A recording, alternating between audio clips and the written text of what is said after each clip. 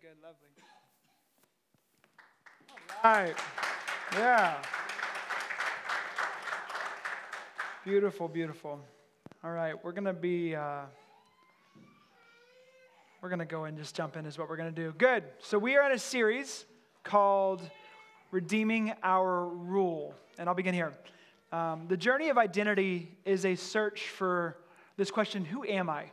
It's this search for this question, why am I here? The search for this question, what is my purpose? Or what is my place in this world? And these questions go back generations upon generations. I mean, consider maybe something you read maybe in middle school, Dante's Inferno. Anybody?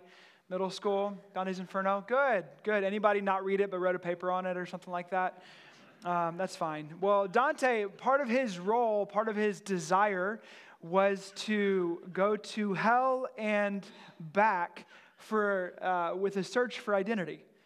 Back in the 14th century, this desire, this search for identity. And what's interesting about this book called Dante's Inferno, what's unique about it is that Dante remains nameless pretty much throughout the whole book when you read it. And it's designed to represent humanity's search for identity.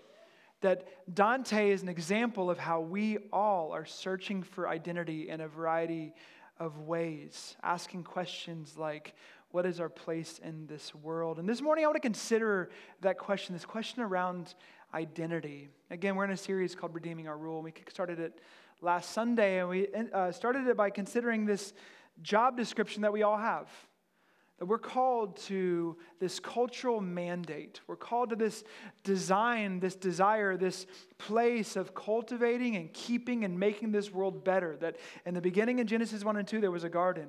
And at the end of the Bible, we see this great, magnificent city. And it's this picture along the way that humanity is designed to build up and develop and cultivate this world. And we are called to that, all of us uniquely, in this space as human beings. And so each of us have a special part to play. And I want to just specifically earmark this for you, that if you happen to be retired or of the age where you're thinking about being retired, I want to say that you also have an important place to play in this world, that it doesn't end when you end maybe your vocational life. And so I'm going to actually land with you in mind. So when we get to the end of this time, be ready, because I'm talking to you in particular. But this morning, I want to consider this phrase that we're called to rule by embracing our calling. To rule by embracing our calling. So discovering our true God-given identity, discovering our true God-given calling is central to following Jesus. It's imperative that as we grow as disciples of Jesus, that we would actually learn what it looks like to consider who we are and who God has called us to be. That who has God formed you to be? How has your life, your tragedies, your gifts, your journey led you to understand who God has called you to be? These are sacred questions I want us to consider. So I have a couple points for us. This first is this. There are 3 tiers to understanding our God-given identity. 3 tiers. The first tier is that we are all humans. Each of us uniquely are all humans. So I'm not going to spend much time here, but wanted to just mention it briefly, that we are all made in the image of God. Our job title, all of us, is that we are made in the image of God. We are unique to every other species, every other created thing. We're equal in dignity. We're equal in value. We're equal in respect. We all have emotions, and we have intellect, and we have a spirituality that we are all wired uniquely as image bearers. We're distinct to the rest of creation. So the biblical precedent is that we would care for one another. Because we're all made in the image of God, we're called to care for one another, which is why this phrase, the quartet of the vulnerable, is really important. There are 4 groups of people: the poor, the orphan, the widow, the refugee, that oftentimes are marginalized, and we're called to care for one another. That's the biblical precedent that we have been given. So we first are human. Second, we have a general identity. A general identity. And we actually picked this up. Virginia mentioned it a little bit ago, but in John 3:16, I'm going to read 3:16 through 3:18. Oftentimes we end on John 3:16. So she hit the first half of 3:16. I'll hit the second and then go a little further. It says, "For God, yes, he so loved the world that he gave his only Son, that whoever believes in him should not perish but have eternal life. For God did not send his Son into the world to condemn the world, but in order that the world might be saved through him. Whoever believes in him is not condemned, but whoever does not believe is condemned already, because he has not believed in the name of the only Son of God." And so this general identity is twofold. Either you are a child of God, or you are not a child of God and you're a child of wrath. A general identity that we all have. We're either a child of God or a child of wrath. So child of God. Not everyone is a child of God. This is a provision that God has given to all who accept it humbly. God has provided a provision to any and all. This is the cornerstone to the story of God. As you read through the scripture, old and new, you see that God over and over again provides provisions. So for example, with Abraham, we see the story in Abraham's life where he finally gets the son that he longed for. His son's name was Isaac. And he and Isaac went on a journey, and he was told by God to sacrifice Isaac, this wild moment. And he goes obediently. I can't imagine the moment that he's in. And right before the act of sacrifice, a ram is caught in a thicket. A provision of God was given as a shadow of the coming Christ. And the ram was the one who was the sacrifice in that moment. You fast forward to the Passover, this famous moment in Israel's history where the 10th plague is given and the firstborn son is going to die. But God provides a provision that anyone who kills a lamb and the blood of that lamb is put over the doorpost, they are freed from that moment. God provides a provision that anyone who trusts in this provision will be freed from death. Over and over and over again, we see this reminder that humanity must submit to God's provisions that he gives to us, all pointing to the fact that he so loved the world that he gave his son as a provision to redeem us from our sin and to shower us with his mercy. So whoever believes, whoever trusts, the invitation is for any and all. Whoever believes and trusts and surrenders has this gift, this provision of God. And God wrote himself into our story that he would be the provision for us. And he now offers us another way through his death and his resurrection, reorienting our life. The invitation is to reorient your life on God. And it's in this rescue mission that he adopts us and gives us a new identity. Now there's no more condemnation for those that are in Christ. And that is an identity, a general identity to be a child of God. And on the contrary, is to be a child of wrath. And I know that offends. So maybe in part because we don't understand what wrath is. Wrath is God giving us over fully to what we already wanted and already desired. See, if you are a child of wrath, and the invitation is for you to no longer be a child of wrath. You have chosen that you are smarter than God. You have chosen you are a better authority of your life than the Creator and his provision that he's given to you. He's provided a provision, and a child of wrath would simply say, I don't want to trust in the provision that God has given to me. I'm going to provide my own.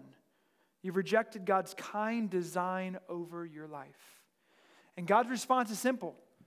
If that's what you want, that's what you get.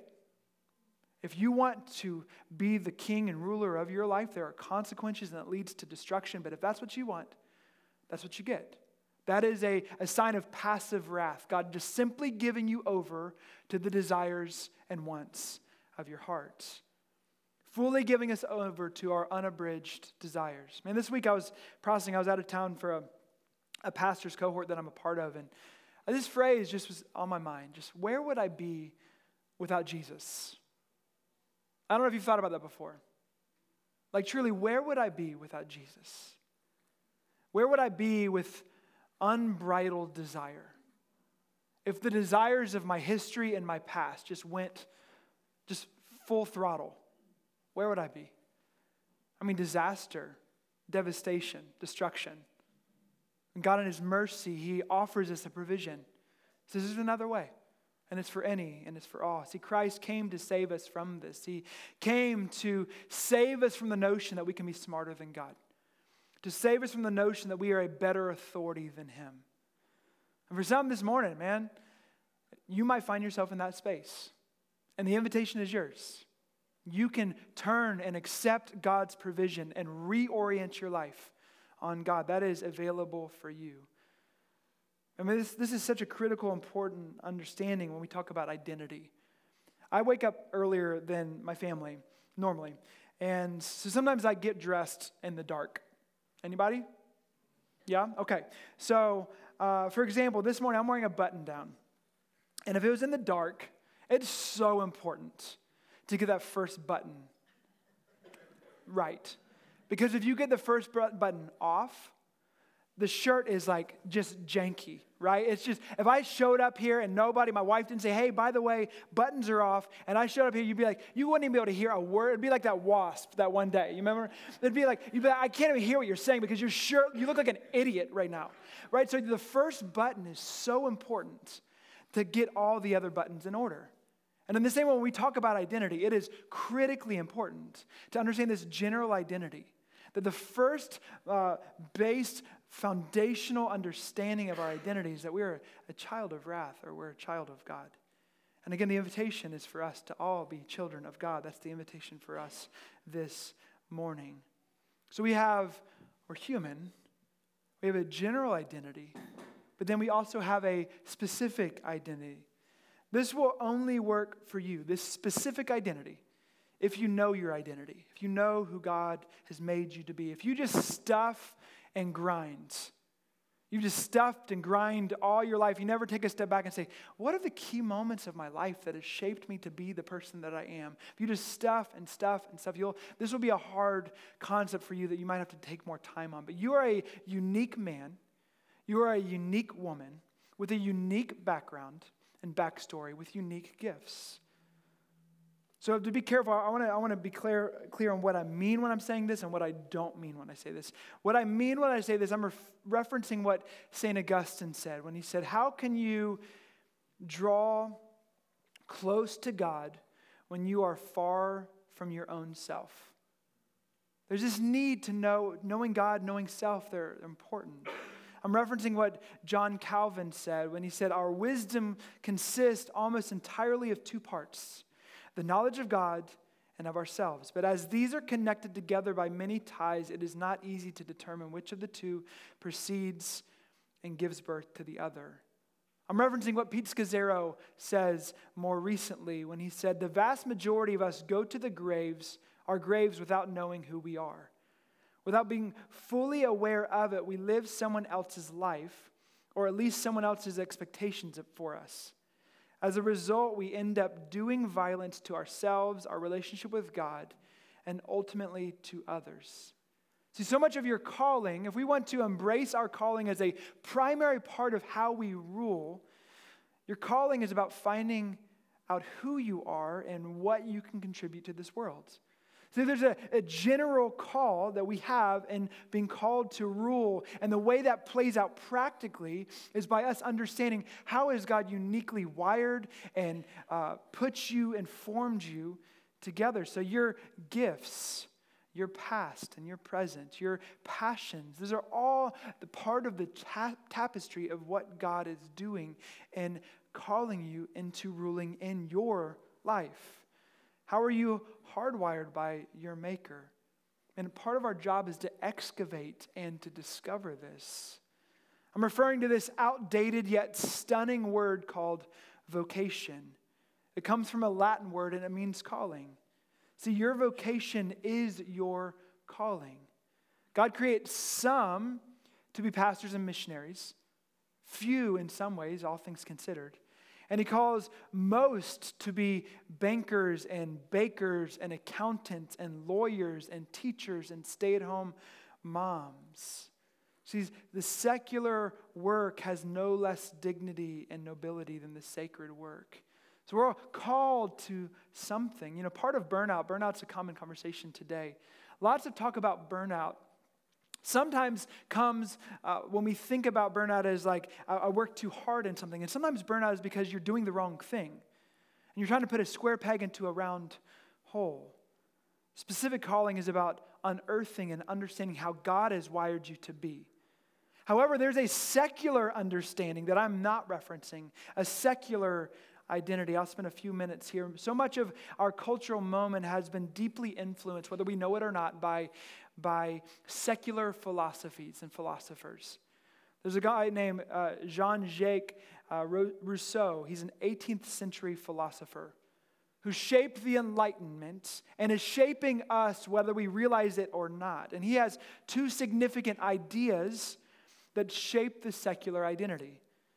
The first is this: Rousseau located our identity in the inner psychological life of the individual. That your identity is kind of found in what you feel.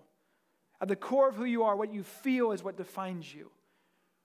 And then his second thought, Rousseau, concluded that there are governing structures, religion, family, society, that keeps us from being who this inner psychological life wants to become. Sound familiar? This is 18th century. Again, philosophers shaping what our cultural moment is. That there are structures that are keeping your inner being from being who it's supposed to be. Faith in God, religion, other things that are keeping you from this. So the goal is to break free from this oppression so that you can, in return, live out your identity, void of God. And that's the opposite of what I'm saying. See, the goal here is to untangle yourself of all of this and live aligned with your feelings and your desires. And his summary thought is that man is born free, yet everywhere he is in chains. See, this is the essence of secular identity. Our final and ultimate goal in life is to be freed from God so your inner self can thrive. And that leads to disaster. That leads to destruction. To try to remove God as the centerpiece of your life is a roadmap to destruction. See, we are not self-created. We are God-created. We are God-designed. And so we see in this identity that we are created as humans. We have a general identity, child of God, child of wrath. And we have a specific identity in that God, as the creator of all things, has formed you uniquely. And our goal isn't to remove God from our life, but make him central and allow him and his design to shape who we are. Which leads to my second point, which is this: you are the workmanship of God, and your unique identity is found in how he made you. I want to look at Psalm 139 with you this morning. You are the workmanship of God, and your unique identity is found in how he made you. Psalm 139, starting in verse 1, it says this: O Lord, you have searched me and known me.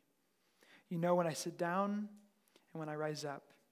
You discern my thoughts from afar. You search out my path and my lying down and are acquainted with all of my ways. Even before a word is on my tongue, behold, O Lord, you know it altogether. You hem me in behind and before and lay your hand upon me. Such knowledge is too wonderful for me. It is high. I cannot attain it. So the psalm begins with this declaration. Oh Lord, in past tense, you have searched me and you have known me.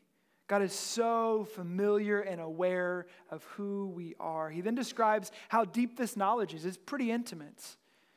He knows where I sit. He knows where I rise. He knows what I think. He knows where my feet are set. He's acquainted with all of my ways. He's aware of every word on my tongue. He surrounds me. He is in front of me. He's behind me. He surrounds me. And he says, such knowledge is too wonderful for me. That actual word is too miraculous. That God would be so aware of all of these details. It's miraculous that God would know me so intimately. And then it goes on in verse 13. David writes this. He says, for you formed my inward parts. You knitted me together in my mother's womb. I praise you, for I am fearfully and wonderfully made. Wonderful are your works. My soul knows it very well. My frame was not hidden from you when I was being made in secret intricately woven in the depths of the earth. Your eyes saw my unformed substance.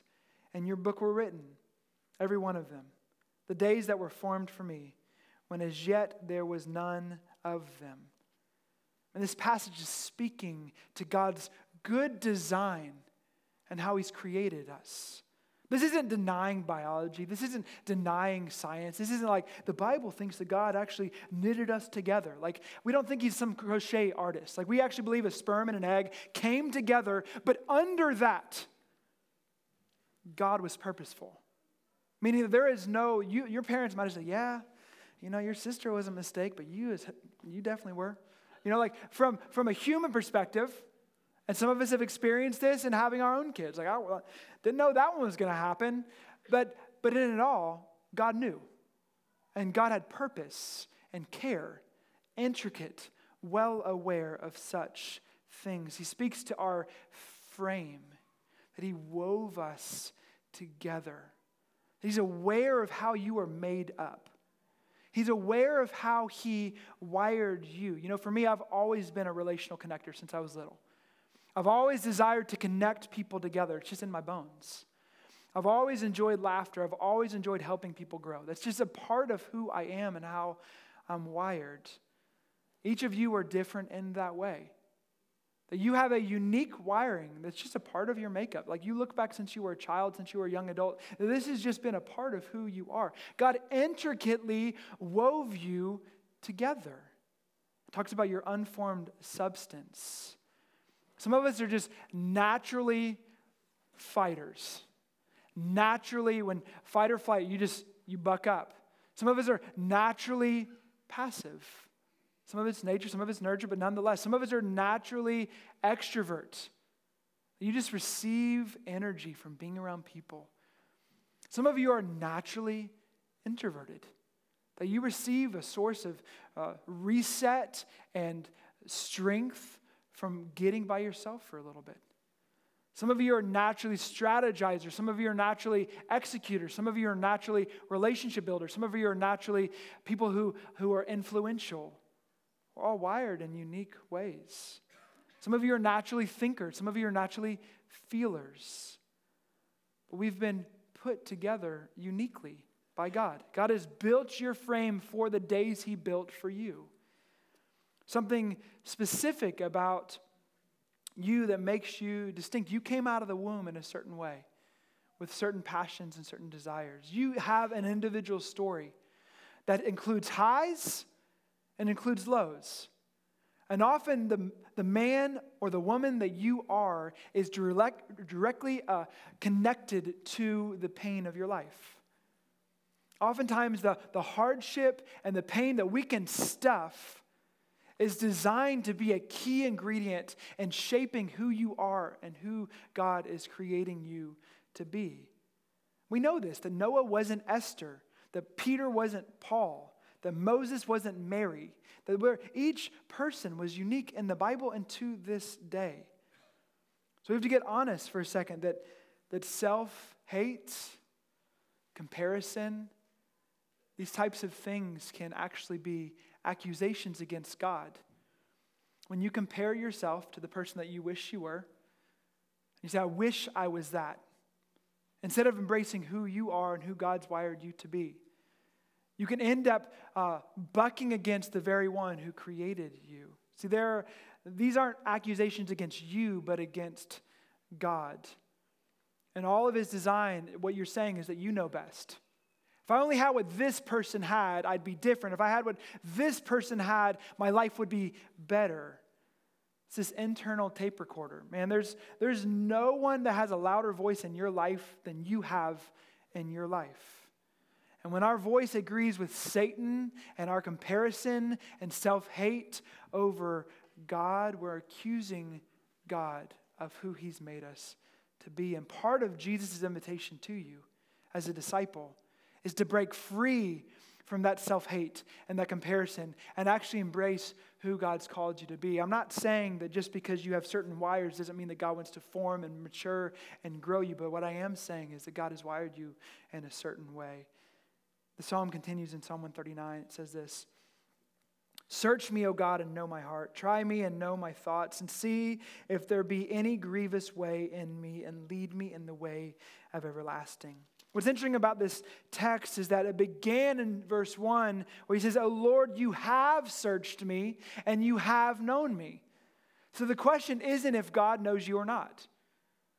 What David's saying is, I want to know more about what you already know about me. The things that you wired and shaped and the way you created me, I want to know those areas more. Oh, search me and know me, oh God. Help me know what you already know. See, God is profoundly acquainted with his design, his unique wiring, and where he's placed you in human history. And our goal is to know him, or to know what he knows about us, and if there's any grievous way in us. Man, I pray this prayer all the time. Lord, if there's any grievous way in me, if I'm going down a path I'm just not aware of, God, would you show me and allow me to become aware of that? So you are the workmanship of God, and your unique identity is found in how he made you. How he knit the person next to you is different than how he made you. If you flip over to Ephesians chapter 2, I want to consider this as well. In the first 2 chapters, it's beautiful. We went through Ephesians last year. And then the first 2 chapters is a work of art about the salvation of God. Chapter 1 and chapter 2, seeing the work of God, the art that God is producing and how he's bringing about his salvation. So in chapter 1 and chapter 2, we see that we have been blessed with every spiritual blessing. We've been chosen and blameless and adopted and forgiven and sealed and rescued while dead in our sin. We've learned that God was rich in mercy and his great love that he's bestowed upon us. And then we read in Ephesians 2, verse 10, it says this, for we are his workmanship. Everybody say workmanship. For we are his workmanship, created in Christ Jesus for good works, which God prepared beforehand that we should walk in this. We are his workmanship, created for good works, that God prepared beforehand so that we could walk in them. Workmanship, this same word is where we get the word poem. In other words, that he is the poet and he is writing a poem through your life. He is the poet. He is the one that's writing it. That's why the secular identity is farthest from how we see identity. This is why we understanding who the author of our life is matters to our identity. We are not writing our own story. We are desperately trying to write our story today, and Satan in this world would like to add to that, but that's not true. God is writing our story. Created by a creator who is giving us an unshakable identity. So God prepared beforehand these things that we should walk in them. It jostles us from being a spectator. You weren't called to sit back. You weren't called to just coast. Whether you are just starting your career or you are retired and everywhere in between, that you are not called to coast, but you're called to ask the question, what am I supposed to walk in? What is God inviting me to walk into in this stage of my life? See, God made you, and you were God's workmanship. So some, yes, to work inside the church, but 98% of you to work outside the church for good works, to rule where he has set your feet. Redeeming our rule is about taking steps towards this end. See, what I didn't say is to rule by embracing their call. What I am saying is embracing your call, who God has called you to be. So we can live wishing we had someone else's life. But you were never called to live their life. You have one life, and that life, your life, is the life you will be accountable to. I heard this story. It's a rabbi named Susai, and he said, at the end of your life, God will not ask you why you were not Moses. He will ask, why were you not you? Why did you try to live out someone else's life that was not your own? And he's created intentionally for good works, intentionally given you a unique identity unto an end of ruling, unto the end of serving the world in front of you. So I want to end with more of a practical question. How do we journey into this? How do we journey into this? I want to provide a few curious questions that ought to be engaged, not just by yourself, but within community. The goal isn't just to become a version of yourself that you want to be, but actually allow others to speak into it. So I would encourage you to write these questions down. The first question is this: how are you wired? How has God wired you? And there's great resources, whether it's StrengthsFinder or Myers-Briggs, that kind of helps kickstart some of this thought. Our leadership team, which would include our staff, our board, and our overseeing elders, we met together a little over a month ago, and we sat down and we used StrengthsFinder, and we sat down and we spoke into each other in how we're wired.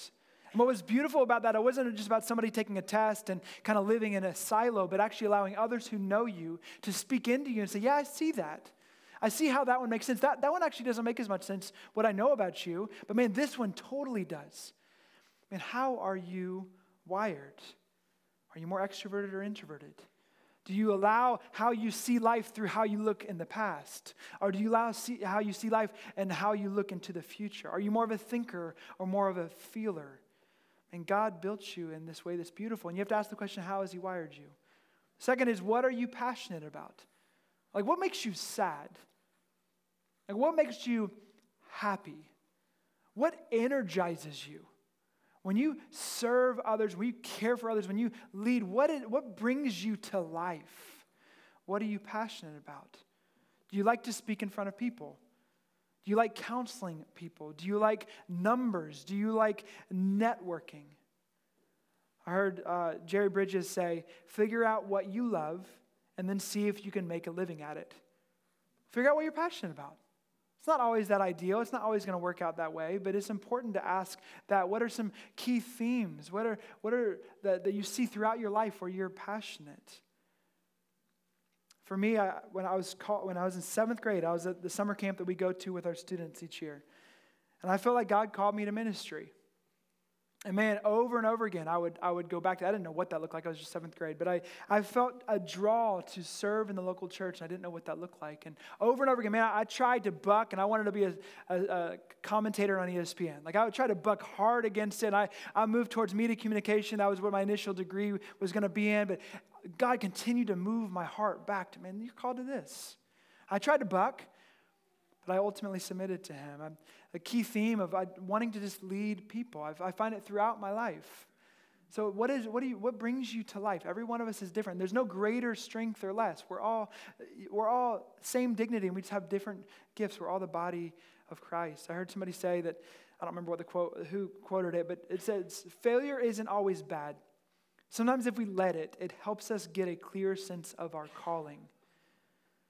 I mean, I've learned to befriend my own failures. Because in my failures, I've been able to see more clearly who God has called me to be. Next question is, does what you love help the world align with God's vision for it to be a renewed city? And is what you feel called to do help bring human flourishment in the world? Think beyond the sacred and secular. Man, most of you are going to be called to engage the world in a way that's different than vocational ministry. But what does that look like? To help cultivate and keep and make this world a better place. Next question, are there doors in your life that are opened? For you, if you're searching more intentionally in this season of your life, you can ask that question. Are things open for you? Are there times maybe for you that you need to be patient? What has God put before you, and are you being obedient to that? Is there something that maybe God's breathing upon that you need to lean into, and maybe you need to take a step of faith in? How is the Spirit leading you in faith to follow Him in ways that might even be uncomfortable? Listen for God's voice in that. I heard Parker Palmer say this about how we perceive these types of things. It says, the soul is like a wild animal, tough, resilient, savvy, self-sufficient, and yet exceedingly shy. If you want to see a wild animal, the last thing you should do is to go crashing through the woods, shouting for the creature to come out.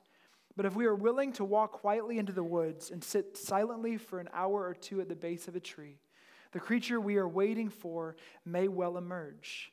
And out of the corner of an eye, we will catch a glimpse of the precious wildness we seek. And in the same way, we have to be methodical and intentional and slow down. Like, what is God doing in my life in this season? Don't just coast until you die. I'm going to quote David Poisel twice this morning. As being a former elder and a key part of this community, over and over again, he would say that and he's right here, so hey, buddy. But over and over again, he has taken time.